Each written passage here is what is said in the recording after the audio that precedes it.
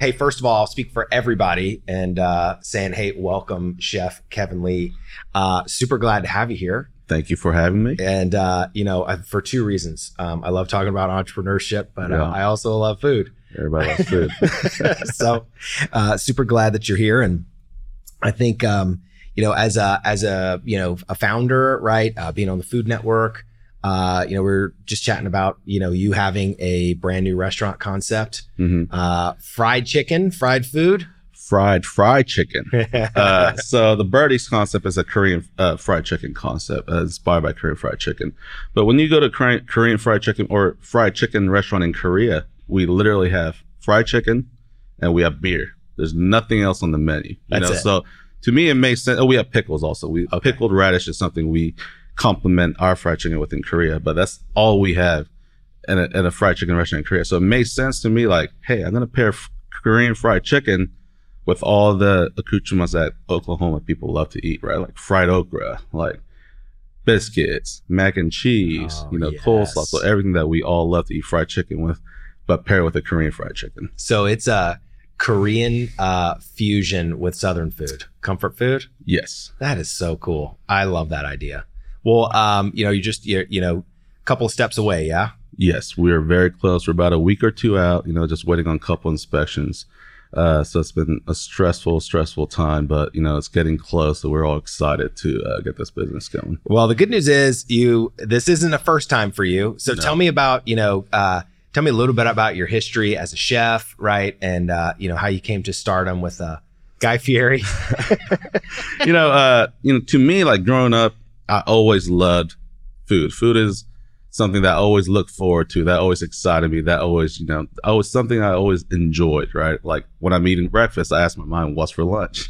When I'm eating lunch, I ask my mom, what's for dinner? I'm always like looking forward to the next meal. So food was something that I always loved as a kid and that I always enjoyed, but like being a chef was not something that never crossed my mind because like when I was, I'm not that old, but like even 20 years ago, like if you wanted to be a chef is something you couldn't tell your guy friends, like, hey, I want to be a chef. Like that's something you just didn't say, just something you kind of kept it to yourself and like secretly working on some recipes at home. And when nobody's home, like pulling out the steak that's been in the freezer and just playing with it. That was something I enjoyed, but just never crossed my mind. It could be a professional chef at one point in my life. It just never crossed my mind. And when I went to Vegas, I went there as a hospitality management undergrad over there, and cooking class was one of the requirements because, as being in a hotel, just, you had to take a cooking class. And, that when I took that class, I was like, man, this is so awesome. I get to do this, I get to use a knife and like, I got to do all these things I was seeing on Food Network that Emerald Lagasse was doing or like Rachel Ray was doing. I was having so much fun and I just blew my mind, Guilty pleasure showing up at school. But just then, I walked into the restaurant like, can I be a busboy? I'll do anything, and the chef at the time, June Choi, who used to be the executive chef at Nobu Beverly Hills in California, he was offered me a job. Hey, you should be a prep cook. I'll pay you $900 a month. I was like, as an 18-year-old, that seemed like a lot of money, but it wasn't. But, I showed up every day and I really enjoyed it. Like I could have made more money being a server, being a busser, but, something about being in the kitchen and being in the trenches every day, it really, I really loved being there and like, I really truly enjoyed it. So I just kind of took that, and from there on, I just never stopped. I became an executive chef at Mandalay Bay and at the age of 21. Wow. And because Japanese food is very, very simple, right? You learn a technique and you basically use that one technique to do a lot of different things. And I was always very good with my hands growing up. And Japanese cooking is more about hand technique more than actual being able to cook. Okay. So it really I really thrived in that setting. And, even though I was young, I was responsible and I was working hard. So I got an opportunity to take that job and I really enjoyed it. But once I got to a point, I realized like, I'm not learning anything. Like I'm too new at this to be a boss. I need a progression. So, and being in Vegas, I just knew that was not where I wanted to be. And you can explore a lot of food in Vegas. So And my cousin at the time, who lives in Oklahoma City, he's in the real estate business, but he was like, move to Oklahoma. This is where it's at. Like, it's a growing city. There's a lot of opportunity. So I moved here and opened up a small little burger place in the Robinson Renaissance building in downtown Oklahoma City. It's in a basement. It's a food court in a basement, and I was selling like soft shell crab sandwiches. I was selling like mozzarella stuff, like pork cutlet sandwiches and burgers. And, I was doing all these things that, people were just like, what are you doing? It's like, it's Oklahoma. Like, I'm trying but, that really doing those things, I got a little bit of recognition from local riders and, eventually joined the Coach House program, at the apprenticeship program at the Coach House in Nichols Hills, which is, Kurt Fleischfresser is like kind of the godfather of Oklahoma chefs, and a lot of chefs trained under him. And I've been lucky enough to work as an apprentice under him, but also work with him as an executive chef at Bass after my apprenticeship program, and kind of, help me, guide me through my culinary career. Oh, that's awesome. After that, then joined the Jones Assembly Group, being a culinary director for a fast casual taco concepts and like Jones Assembly concept and little cheesesteak, so I got to experience a lot of the business side of things. Yeah. And see they're a great restaurant. Yeah. And see how operations should be like, because, chefs are great at making food, but we're not always the best at the business side of things. So I got to see how business works and like what makes a restaurant successful, right? Because I feel like a lot of people just don't really even understand what makes a restaurant successful, because they feel like, oh, I have a set of skills, I know how to make great food, or I have a great concept, but you have to be great at so many different things for it to come together. So yeah, it's good. A lot of lessons along the way. Yeah. So, what lessons did you learn from Guy Fieri? Guy Fieri is a great guy. You see him on TV, and that's exactly him in real life. That's amazing. And Guy Fieri, when I first got one of Guy's grocery games, I honestly was like, do I really want to do this? Because, Guy Fieri has become this iconic guy on Food Network, but he always kind of he wasn't a serious guy. He's always supporting mom and pop restaurants, but he wasn't like getting a lot of respect from like serious chefs. Yeah. It's not like how Wolfgang Puck shows up. Or how, Emerald shows up. Yeah. It wasn't like that. It's different because he's a chef, but he's not like a chef at a level where it's fine dining chefs are working at. But during the pandemic, he did so much for the industry. I mean, he raised $20, $30, $40 million for just the restaurant industry.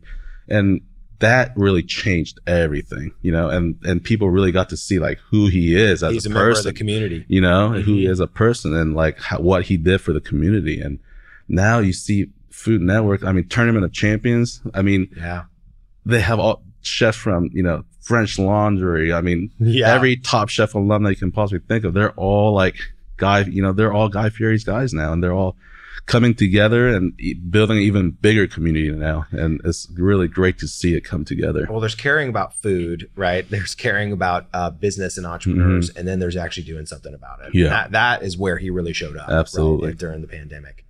Well, yeah. So 2-time Food Network champion. Beef battle champion. And it's ironic. What does that feel like? Do you have trophies? I have trophies. I got a little belt, but like, because we're in Oklahoma, because we're one of the biggest beef producers in America, so it's like it's cool to say like, hey, I'm from Oklahoma City, down the street from the stockyards, and I'm the beef champion, so it's just something that I think is really cool, and been lucky enough to be the champion of the beef champion of the Food Network. Has it got you into cool places?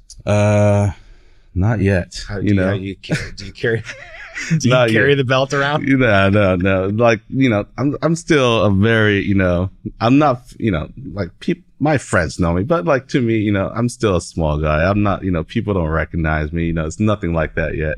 But it's been fun, and just to, be the beef champion, in Oklahoma. So it's cool. I mean, it's that those accolades matter, and hopefully you'll be able to translate some of that into with what you're about to do with Birdies. It's a big deal. Thank you.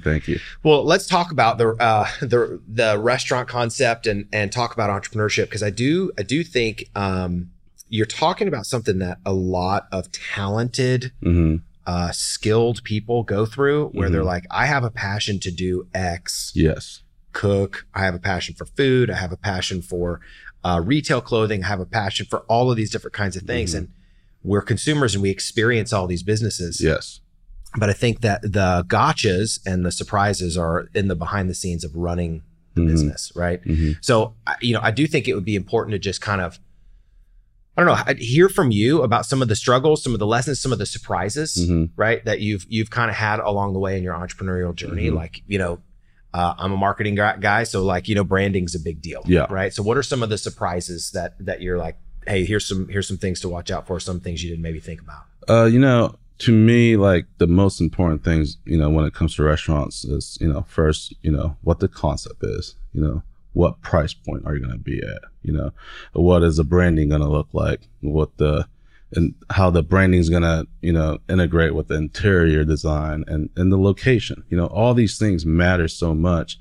And, some locations do well in downtown settings where it's a destination restaurant, right? Like, you have a fancy steakhouse. You want to be in an area where, there's other bars around and there's other things to do because they're going to go do something after dinner. It's true. But when you're doing a family restaurant, you don't want to be downtown because no parent's going to go pick up their kids from school and go back down to downtown and eat, So depending on who you are as a restaurant, it really matters where you are. If you're a quick lunch spot, you want to be next to hospitals, big corporate offices, and in that kind of area. But it all depends on who you are. And I feel like people just see, high traffic count, that's a great location. Yep. But sometimes those cars never stop. They're just going by. So just really knowing like what you're going for and who you are as a restaurant, like what price point are you, so all those things really matter. If you're in a family area, if you're a family restaurant, you want to have affordable items for your kids. You want to have, because you want it to be affordable. When you're going out as a family of 4, 5, or 6, every dollar counts. Between $12 and $15, it's a huge difference because you multiply by that 6, it's $20 difference for a family, who are in the middle class in the suburbs. That's a lot of money if you're eating out all the time. So like recognizing what the needs are and all those things, all play together. So I just think those 5 things have things I've missed in the past.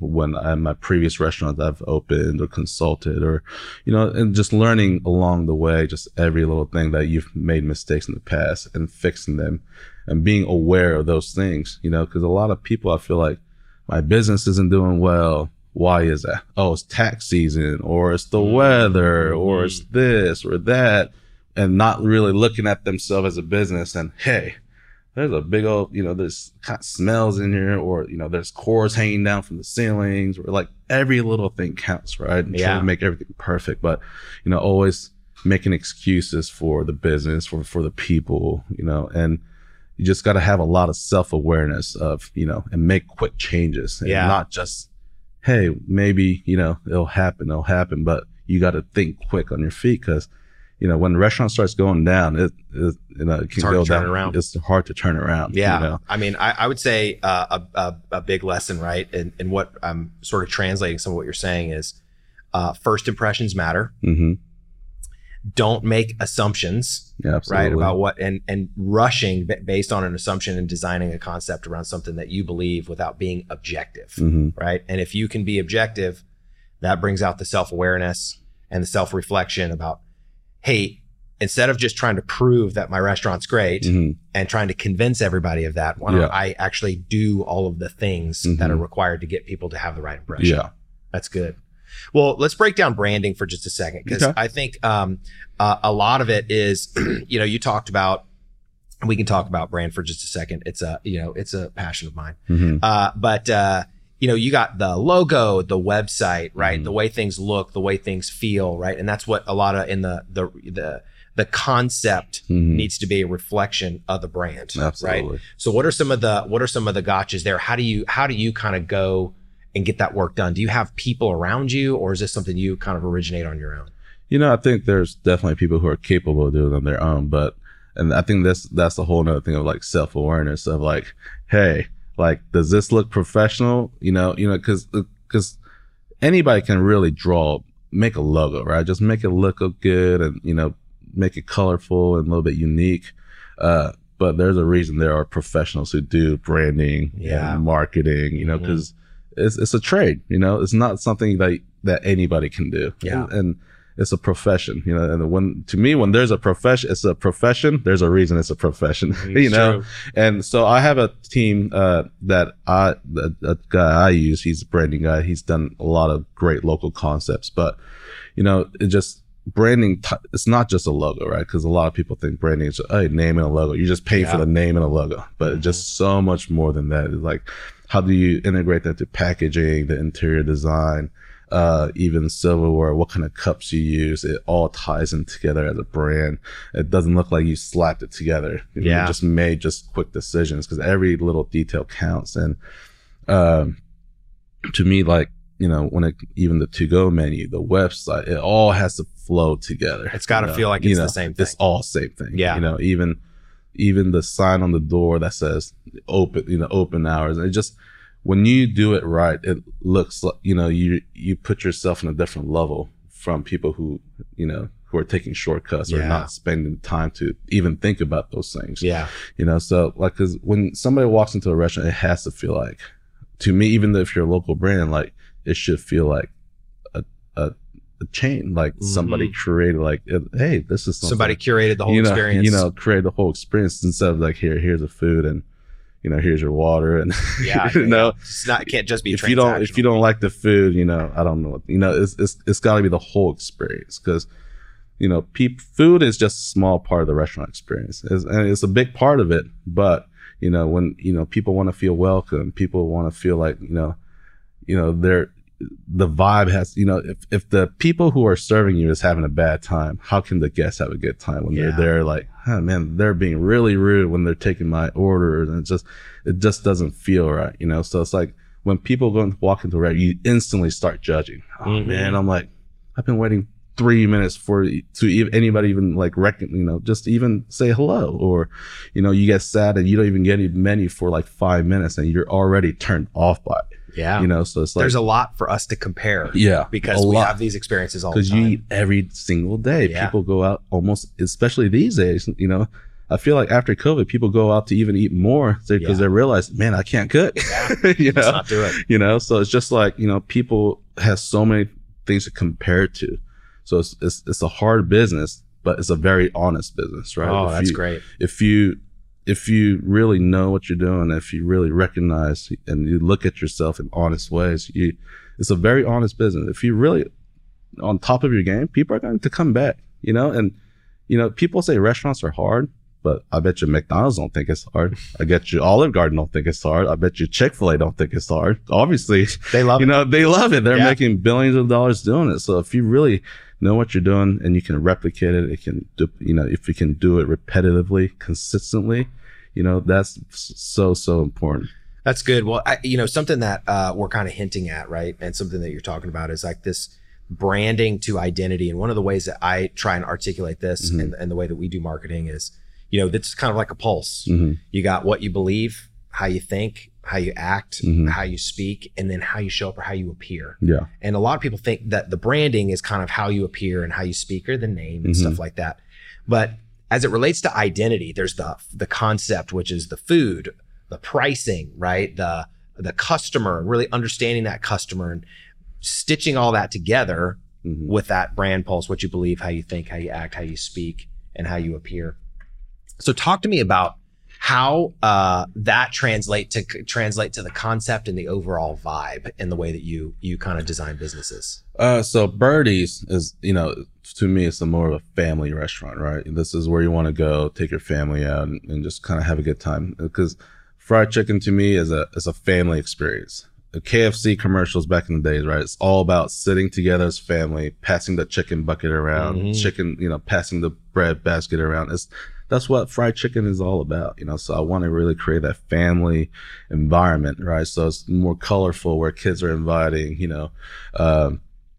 a lot of fun colors and big murals that could represent community and family, and just really tying it all together, make it feel like where, you want to take your family and just hang out, and it almost feels like a picnic, but it's very modern and fun, and, somewhere you just want to hang out. Yeah, it's awesome. The togetherness factor. Yeah. I like that. And that's an overall vibe, yes. right? As it relates to the identity. Mm-hmm. Well, and so that matters for the price point. So if you decided on your audience, yes, which is family, you were like, okay, am I going upscale or am I going downscale? It's like, probably not upscale, right? It's definitely not upscale. We're a very casual restaurant.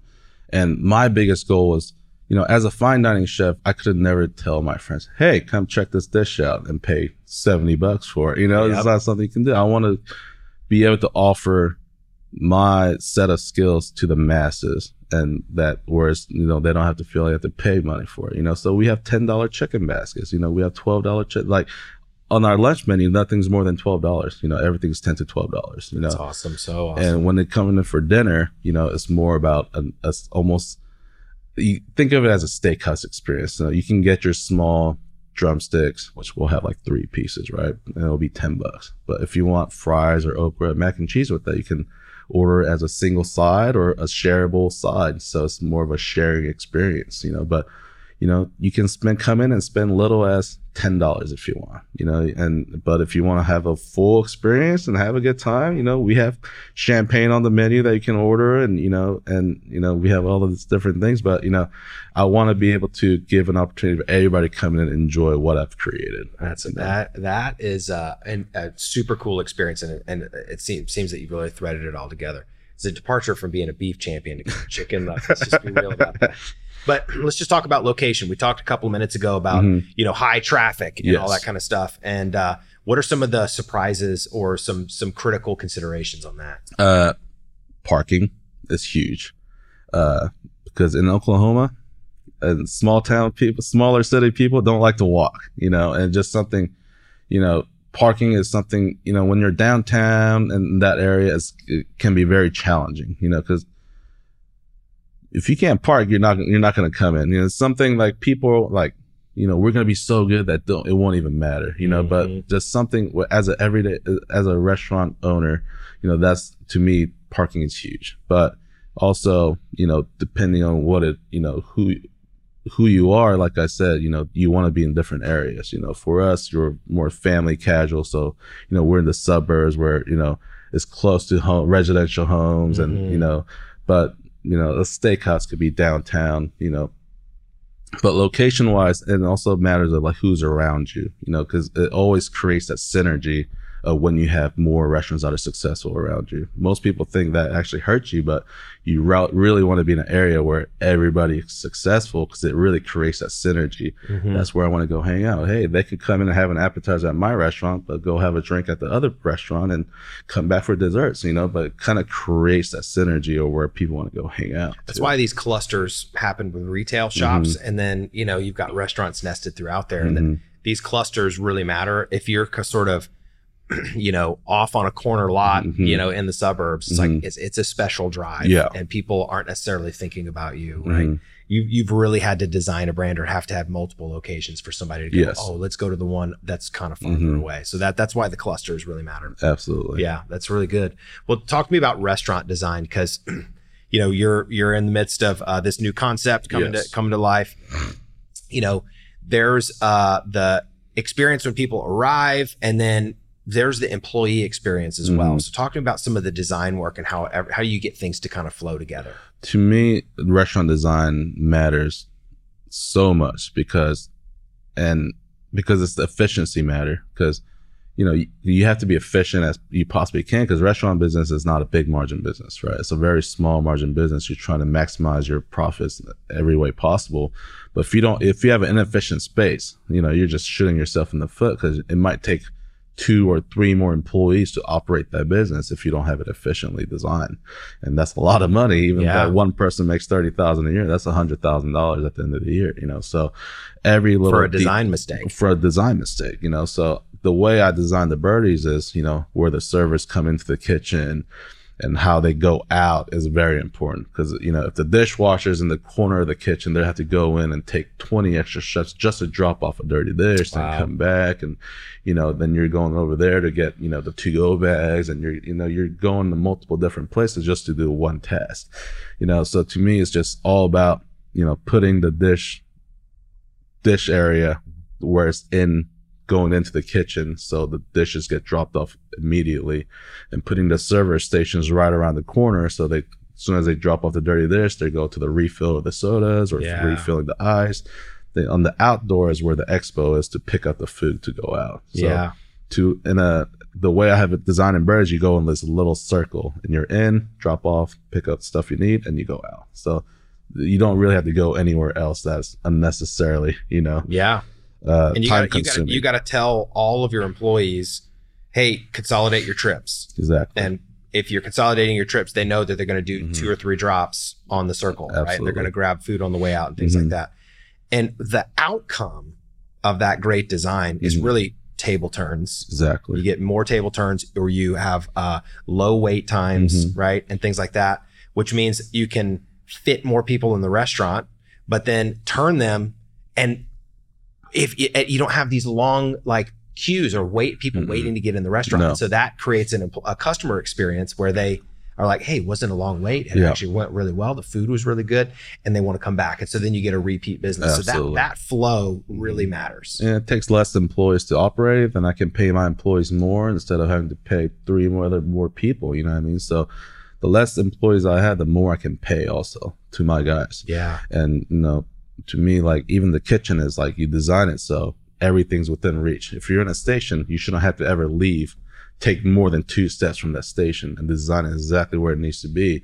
So 3 or 4 guys can, you know, operate a $2 million a year restaurant, you know, and you can only do that with efficient design of the business and efficient design of the space also, you know, because there's restaurants who have 100 things on their menu. Well, you're going to need a lot of people, you know, and that's the only way to achieve that, you know. But when you have a simpler, more efficient menu that you specialize in, you know, it takes less people to operate it. And it's better for the business, better for the staff, and you get a better quality product because you're putting all your focus on one thing. You know, instead of billion things, you know, you're baking bread, you're making pasta, you're making burgers, you're making, you know, fried chicken, you're making tacos. It's just, when you have all those things, it just takes so much more effort to get it to that level of perfection. When you have one thing, you know, it's a lot easier to do it. And then once you've tweaked it out, you're like, hey, I can go stamp and repeat this in a similar location for a similar vibe in a similar way to get a similar result. Absolutely. And then you've got kind of a thriving business. Right. That's amazing. Well, I really respect one of the things that you said about self-awareness. And I think that that objectivity and people being able to just be real, and I like how you described it as this being an honest business. Talk to me about some of the things where you've either seen or experienced or recognized in yourself that you're like, I wasn't really self-aware enough. You know, as a chef, you feel like you can open up a restaurant and be successful right away because I'm a chef, you know, but chefs are actually the ones who fail more than anybody else in the restaurant business because they let their pride get in the way, or they let, you know, I want to use the best of the ingredients just, you know, because you're a chef, you feel like you have to do these things because you're a chef. It's a creative outlet. You know, it's a creative outlet, but that doesn't always equal profits in the business, right? And you got to learn the business side. If you're not good at it, you have to be able to adapt and learn, you know. If you're not good at social media, you need to be able to adapt and learn instead of just saying, I'm not good at it, or I don't know how to do it. You know, if you don't know how to do it, pay somebody to do it, you know, or learn how to do it. You know, there's ways to do it. You have YouTube these days that teaches you everything you possibly can, right? And it just you have to be able to adapt and also know when to ask for help. You know, I've been in this business a long time. Throughout opening Birdies, I mean, I've had probably 5 mentors, you know. Every day I'm like calling, asking questions like, hey, how do I do this? How do I do that? Like, I have this menu made. Can you look at it? Like, what do you think of this price point? You know, just picking brains. Like, there's people all around you who done this before, who has been successful before. Don't be afraid to ask because, you know, there's no stupid question. You're not going to look stupid. Don't be too prideful to like ask for help, Oh, that is so good. And some people are just too prideful of that, and I've learned that, that's, as a businessman, you gotta be able to adapt. You always have to be able to learn and keep learning, because things keep changing. Foods change, the trends change, everything keeps changing. And if you don't stay innovative or stay with the trend, or you got to keep digging. You can't just say I'm done and be done with it, because you know what? If I do that, this restaurant will be gone in 5 years. Yeah. Then I have to create a whole, like, I have to do it all over again. Why do that? You got to keep on going and, stay on top of it, and that's the only way. So something that I think is a self-awareness issue that a lot of business owners, not just restaurateurs, but business owners really struggle with is deciding what their job is versus what somebody else's job is. Exactly. And when to keep it in-house and when to outsource it. How do you kind of create those thresholds and make those decisions? To me,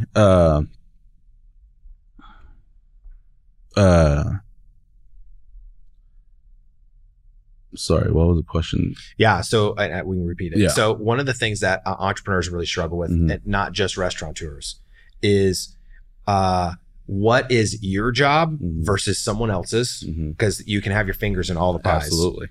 And then the other one is when to hire somebody to do it, or when to use an agency or somebody else, or an outsourced, like uniforms, for example, or getting carpets cleaned out and hiring the Centoses of the world. It's like, oh man, no, I'm gonna wash these instead of replacing them.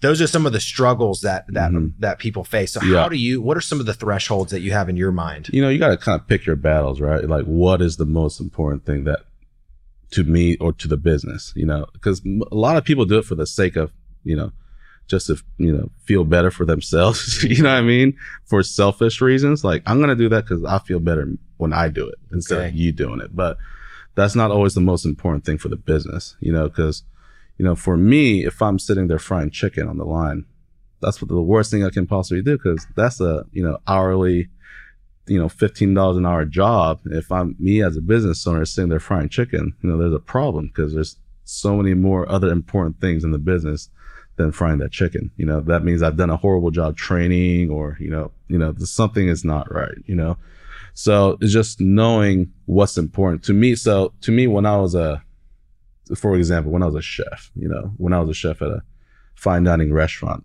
I can't cook everything, right? But there are certain things I can control. What's important, like the protein, like breaking down the protein myself is important, because you're going to save money by, having the less waste, right?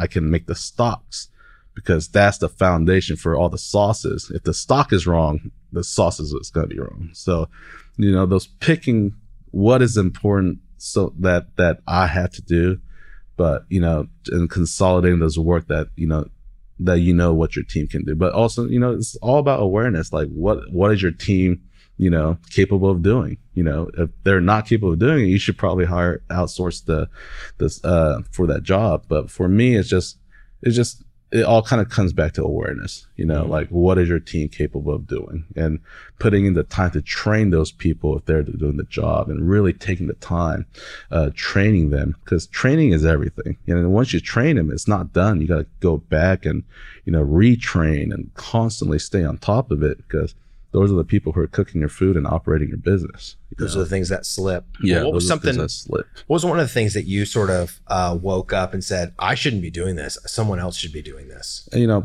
because I'm a chef, my natural instincts is go towards the kitchen. But that is just my natural, because that's where I feel comfortable. I know I can operate it, but, that's the worst thing you can do as a chef, because if I'm there cooking the food, who is managing my staff, who is managing the pace, who's managing the food waste, and everything that is so much more important than just that one dish, right? And to me, that was the hardest part, because my natural instinct just always pushes me back to the kitchen. Go to the kitchen. But I just have to take a step back and, make sure my team's trained well and that trust them, but also make sure we follow back and, reassure every once in a while that it is going in the same system that I've created. Okay. Well, it's good. Well, I have some rapid fire questions for you now. All right. What was the last dinner you ate out, and how would you rate it? Last dinner was last night at the Bull in the Alley in Tulsa. I had a porterhouse steak with some shrimp cocktail and crab cakes, and it was delicious. I don't know if you've ever been there, but Tulsa, next to the tavern, it's called Bull in the Alley. Okay. It's literally an alley. There's no sign. There's a gold bull that's hanging on top of the door. It's a small little steakhouse that seats about 50 people, but it is delicious. How would you rate it? 10 out of 10. All right. There you go, dude. Well, what are the first three things I'll always find if I open your fridge at the house? I'm Korean, right? So I don't know if you guys know what kimchi is. Kimchi is a fermented spicy cabbage dish. And that's something that's always in there. Topo Chico. All right. I love Topo Chico. Any kind of sparkling water. Because I used to love drinking soda, and I could never break it, but Topo Chico changed my life. There you go. Love that. And what else do I always have in my fridge? I love apples. All right.